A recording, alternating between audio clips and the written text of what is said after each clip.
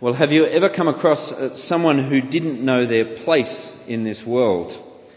Someone who overreached, an imposter of sorts.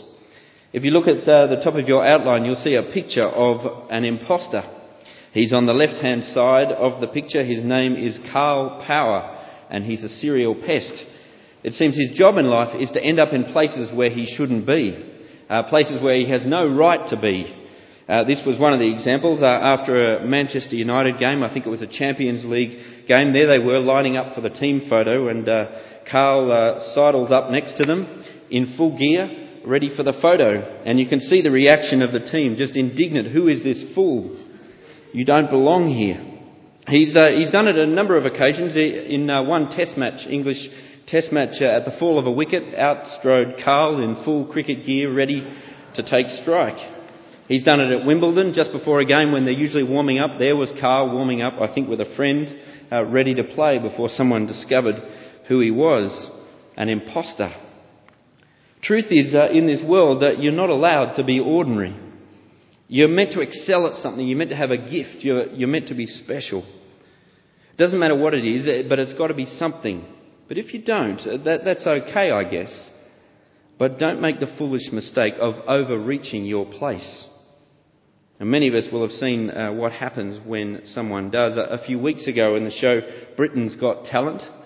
Now, I take great pride in never having seen this show live, but if you've watched news services over the last week, you will have come to know Susan Boyle, and describing herself before her chance in Britain's Got Talent as a middle-aged woman, dowdy, unemployed, never been kissed.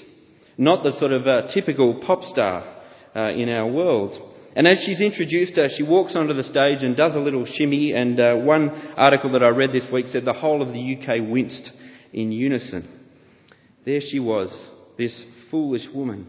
The audience started to snigger, and one of the judges said, "What's your dream?" And she says, "I want to be a professional singer." Again, the crowd goes into hysterics, his eyes rolling everywhere. "You're kidding, right? Have you never looked in the mirror? You don't know your place, do you? This stage is for the special ones, and you, ma'am, are a fool." And then it happens. The music swells and she starts to sing, and within seconds she owns the room. The crowd that was laughing at her is now standing in applause. And by the end of the song, one of the judges says, "Everyone was laughing at you. No one is laughing now. You can go back to your village with your head held high." And in the days that have followed, Susan Boyle has become a worldwide star. Millions have rejoiced in this moment of seeing a nobody become somebody. In all the news services all around the world, they've ended with the feel-good story of Susan Boyle, and almost all of them have had some derivative of the phrase, "Well, I guess you can't judge a book by its cover." And we smile, believing that perhaps just for a moment we're not as cynical or as superficial as we thought. But rewind the tape again. What if it played slightly differently this time? What if, as the music swells and she starts to sing, that just like most of us, within seconds it's clear that the book is worse than the cover, that she can't sing to save herself? The simple fact is, Susan Boyle is a star because she's a great singer. But without that voice, that gift, she's a nobody. And in our world, you're not allowed to be a nobody. You're meant to have something, some gift, some talent that says, "This is who I am." So let me ask you, who are you? What's your place in this world? In your family, what's your place?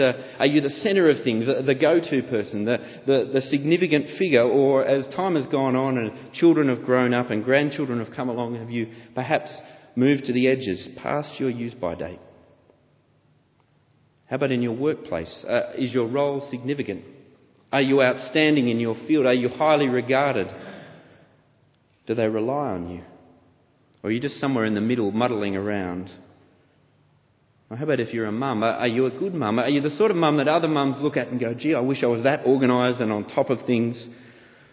Or are you the one wandering along on the school run along Fulwood Road in total disarray, having yet again forgotten the book bag and realising that yet again your son's trousers are on back to front? How about in Fulwood? How do you stack up here? What's your place in Fulwood? How about your family's place? Are you doing well? Are you proud of your kids as they've grown up, as they've reached adulthood? Do you have lots to say in the Christmas letter to friends? Lots of things to say, gee, we're doing well. Or are things a bit of a shambles? Who are you? What's your place? How about in this church family? What's your place here? Do you know your place?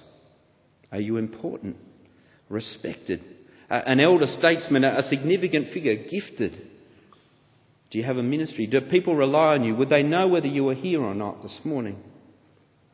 Or are you a nobody, surrounded by seemingly super Christians who seem to do so much, so well, and you struggle to even be here? Let's take the spotlight off you for a moment. How about us together? Who are we? What's our place? Christchurch Forward. If someone was to ask you, tell me about your church, what's it like? What are you going to tell them? Are you going to talk about our size? That there's not just a few of us rattling around. We're a big church. Perhaps tell them about the programs. You name it, we've got a program for it where there's things happening. Perhaps our doctrinal rigour, that we are careful with the truth of God's word. Perhaps our role in the wider church scene. What's our place? Well, into the interference and the static of so many factors and responsibilities and influences that can shape us individually and as a church family comes the clarion call of this letter, sounding one clear note by which we are to understand ourselves and understand this church family. The note, it's 1 Corinthians 2:2. It is the beaten, pathetic, weak, foolish, abandoned man dying on a cross. It is Christ and Him crucified. The Apostle Paul writes this letter to a church that he has planted into the city of Corinth, a city that was obsessed with status and success and power and giftedness, a city full of aspiring special ones. That's the soil that this church was planted in. And for a while the church flourished. House churches popped up all over this big, important Roman city. Things were going very well. But over time, the soil of the city began to affect the church. The church grew toxic, racked with deep divisions, populated by self-important and self-promoting leaders who gathered around them disciples. They were crippled by sexual immorality. There was a litigious spirit. They were taking each other to court over anything. They were divided over so many things. Idolatry, the role of men and women, the exercise of gifts, even the resurrection. Name the issue and they split over it. Here was a church growing up to look more and more like the city around them. People hungry for status and influence and happy to divide along the way. Well, it's into this melee that Paul sounds the note of Christ crucified. While there are a myriad of problems that he deals with through the pages of this letter, he answers all of them, all the pride, all the power plays, all the deeply ingrained sin, with the simple, clear and wonderful call to remember Christ and Him crucified. We need to know we come to this letter as a church planted in soil not dissimilar to Corinth. Our city, our world, our culture is just as obsessed with status and achievement and influence, and just as divided as Corinth was. And so we must not be naive to think there's no danger here, but to see the danger, that we could end up just as divided as this church. And so let this letter shape our understanding of ourselves and our understanding of this church. As Paul begins his letter, as he begins to address the problems in Corinth, it's amazing to see how he begins in these first 9 verses that we're going to look at. He doesn't go straight into the division, straight into the issues. He says, before we deal with any of that, you need to know something. You need to remember who you are. He says really 2 things in these verses. You need to remember that God called you and God keeps you. That's who you are, those whom God has called and those whom God keeps. Let's look at each of those. Firstly, God has called you. Have a look at verse 1. Here you've got a pretty typical start to a letter. Paul introduces himself, but even here he's giving us a remarkable insight into how we should view ourselves. You see, the Apostle Paul, even before he became a Christian, had many reasons to boast. He was a model church member, if you like, from good stock, the sort of Oxbridge double first kind of guy. Successful in his career. But none of these things tell you who he is. Verse 1 tells you that. Paul, called to be an apostle of Christ Jesus by the will of God. In a world that loves to view itself in terms of its achievements, in terms of its CV, comes Paul's self-understanding. He is who he is, not because of his achievements, but because of another's will, another's call. He is shaped by the will of another. And while his role as an apostle is a unique one, this is true of all of us as Christians. We, as Christians, are those who respond to God's calling on our life by saying, "Not my will, but yours be done." And even here in this first verse, you start to see the wonderful freedom that comes from such a clear understanding of yourself. The freedom that comes from being defined not by the world around us, not by the expectations of others, but by God. We see we have no need to perform to an audience, especially here in this place. We play to an audience of one. A God who has already given his verdict on our life, as we'll see in a moment. A God whose call on our life is clear and decisive and wonderful. And if you want to see what that call looks like, have a look how he describes this church in verse 2. He says, "To the church of God in Corinth, to those sanctified in Christ Jesus and called to be holy." His will for us as Christians and as a whole church family involves two things. We are to be his and we are to be holy. Do you see how he defines the church? A church that felt pretty good about itself, a big, a significant church, populated by people who felt they had a stake in the church, that they had a say. Not so, says Paul. This is God's church, not yours. He has put his name on it. It belongs to him. The church is not the possession of one person or another, but God's possession. And this is especially important for the Corinthians to hear and for us. If you like, here in the opening verses, Paul is firing a shot across the bow of the who's who of the church. This isn't your church. This is God's church. Now feel both the comfort and the challenge of that. Firstly, the comfort of knowing what you are a part of this morning. See the treasure this church really is. See its immense value. Not just the building and not the fabric of this church, but the people that God has gathered together here. It's the church of God. A church that he bought not cheaply but with his own blood. A church he regards as his bride that he dwells with. It should stun you that you are a part of her. But it should also stop you in your tracks. Whenever we feel inclined to be part of power plays or cliques or factions, or feel that we have more sway in this church or more say than others, truth is we don't. This church is not the possession of anyone, nor is it ours together. It's not a democracy, it's God's place, his home, his bride, and he will not share her.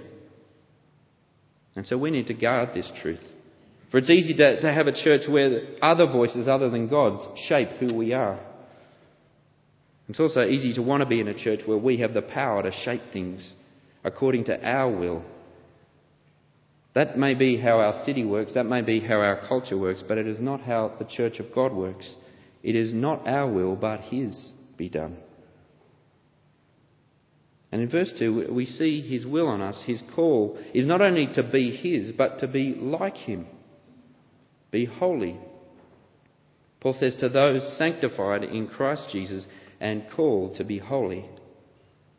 Who are you? What's your place? Well, verse 2 tells it. You are sanctified. It's a decisive word. It's a past tense word. Who you are came about in the past. It's got nothing to do with your achievements. How did it happen? Where did it happen? Well, it happened in Christ. At the cross, who you are changed forever. And you had nothing to do with it. This is not your achievement. It's a gift. Again, feel the comfort and the challenge here. The comfort of knowing whatever fears or insecurities you may have about your place in this world, and especially in this church family, feel the assurance of knowing that God knows who you are. You are his. You are sanctified. completely washed clean. We also feel the challenge. Whatever pride or security or status we feel we have in this world or have achieved or deserve in this world that we may want to bring with us into this place is stripped away by this verse. As Paul says of himself in Philippians 3, all my success and my skills and my wealth, whatever, falls away before this reality. I am not a self-made success story. That's not the story of my life. Whatever my CV may tell me. It took the death of God's Son to rescue me from sin and death. It took God's own blood to wash the mess off me. I brought nothing to the table except sin, and so I come here standing among equals. What's your place? Well, you are sanctified, washed in his blood. That's your identity here and in the world. You see here the remarkable truth that both the fearful and the proud need to hear Christ and him crucified. But have a look again at verse 12. It's such a rich verse. See why we are sanctified. What purpose there is for that. To be holy. I mean, really, it's a tautology. Paul is saying you were made holy at the cross. Now you are called to be holy. Live who you are. Live out this new status that God has given you in Christ. But notice something else about this verse. Straight after the word holy, there's a comma that shouldn't be there. Where are we to be holy? Together. Now that changes things. I suspect most of us, when we hear a call to be holy in the Bible, we start to think in isolation as individuals, and we make a mental to-do list and not to-do list in our heads. But the call here is to be holy together, amidst sinners like you and I, amidst other people who are weak and inconsistent just like you. Now, I don't know about you, but the people I know best, the people I am closest to, are the people I find it hardest to be holy around. It struck me this week that I am more patient with strangers than I am with my own son. If you find it easy to be holy in this church family, then you don't know this church family. Have a look around. They're sinners, selfish, unreliable, and so are you. Spend enough time in this church family and one of two things will have to happen. Either what's happened in Corinth, which is we just divide. We surround ourselves with people we find it easy to be holy around. Or as Paul is calling us here, we be holy together. We grow in holiness together. Which will mean over time that we'll have to forgive each other again and again. We'll have to grow in being more forbearing, loving more than we feel that we are loved back. That's how this family, God's family, works. The Corinthians had stopped doing that. We must be careful to heed this call to be holy together. So there's the first part of our identity that Paul is showing us here in these opening verses. We are called by God, called to be holy. The second one we see in the first few words of verse 8. You are kept by God, strong to the end. It's wonderful assurance here for our future. He will keep you. Now remember who Paul is writing to here. This is not the model church, strong Christians going great guns at all. This is the problem church. Divided, immoral, fractious. In chapter 4 he'll call them babies in the faith. He'll say many hard things to them in this letter. Many warnings, many calls for change. But he starts with this. He will keep you strong to the end. You see, Paul isn't dangling their eternal futures before them. If you don't shape up, you'll lose all this. Because he knows God doesn't. No, God has called you and he will keep you.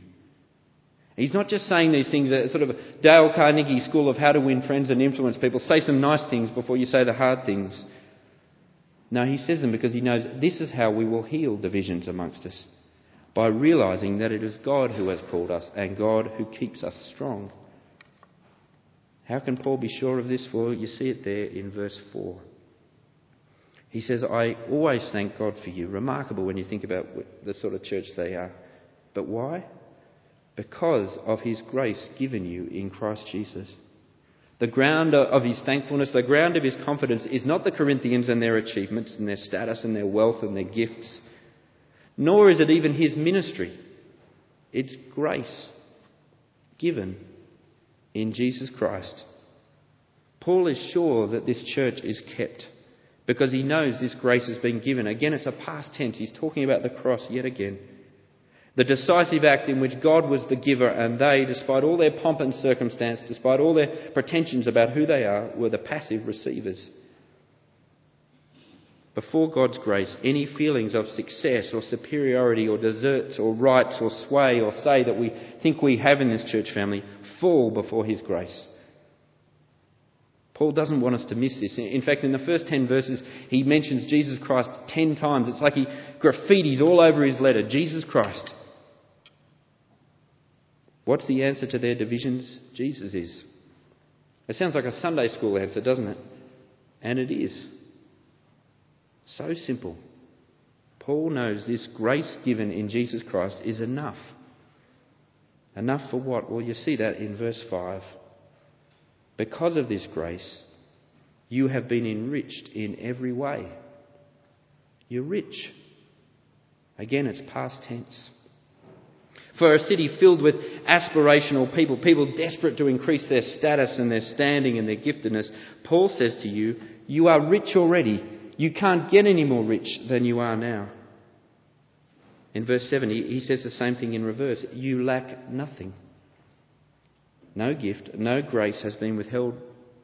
God has spent the bank on you. He has given you his best, his treasure, his Son. You lack nothing. Paul drives this point home by citing in verse 5 two of the things that they used to sort of compare each other by. Two of the things that they played one-upmanship against each other in the church in Corinth. Speech and knowledge. These were important gifts. If you had them, you were a somebody. Paul will critique these things later in the letter, but here he says, you want to know how you became rich in speech and knowledge? It's not the things you think about. Verse 6 tells you how. Because our testimony about Christ was confirmed in you, because you believed the gospel.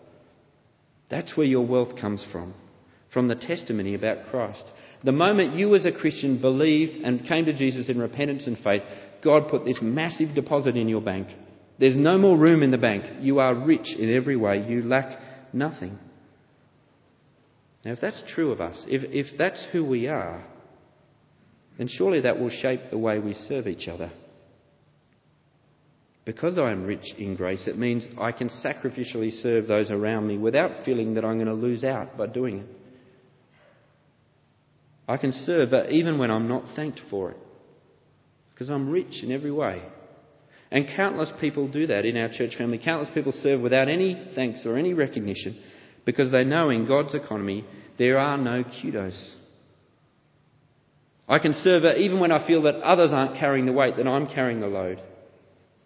I can use the wealth, the gifts that God has given me to serve others, even my home. I remember in Sydney, where we grew up, there was a guy who opened his house up once a year for the youth group to have their annual barbecue and pool party. And he'd spend the whole year getting his garden perfect and the pool in tip-top shape. And in the space of about an hour and a half, the garden and the pool were essentially destroyed by this herd of wildebeest that the youth were. The pool was brown from all the dirt and the muck that they brought in. The whole garden was churned up, and he did it year after year. He kept putting up his hand. Some would call him a fool, and yet he knew he was rich in every way. And the opposite is true as well. Because I lack nothing in his grace, I'm able to serve. And I've spoken to many people over recent years in this church family who don't think they're able to serve here. There's so many clever people, brilliant people, talented people who can do things better than me, quicker than me, faster than me, better than me in all sorts of different ways. So I'm just not going to bother. I can't see where there's a place for me. This is a church for special ones. That's not how God runs his church. He uses the foolish things of this world to shame the wise. He uses the weak things of this world to overcome the strong. You lack nothing. He has made you rich, so serve.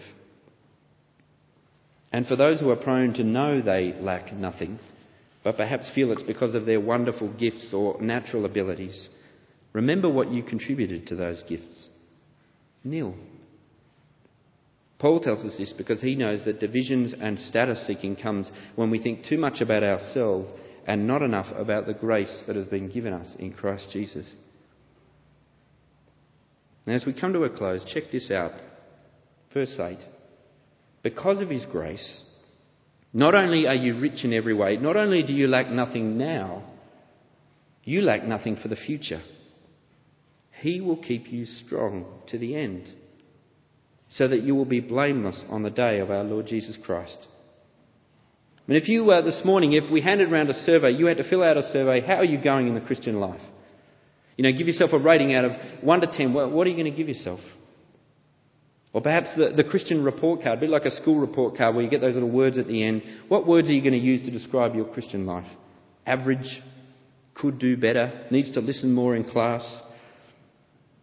Well, hear the testimony of verse 8.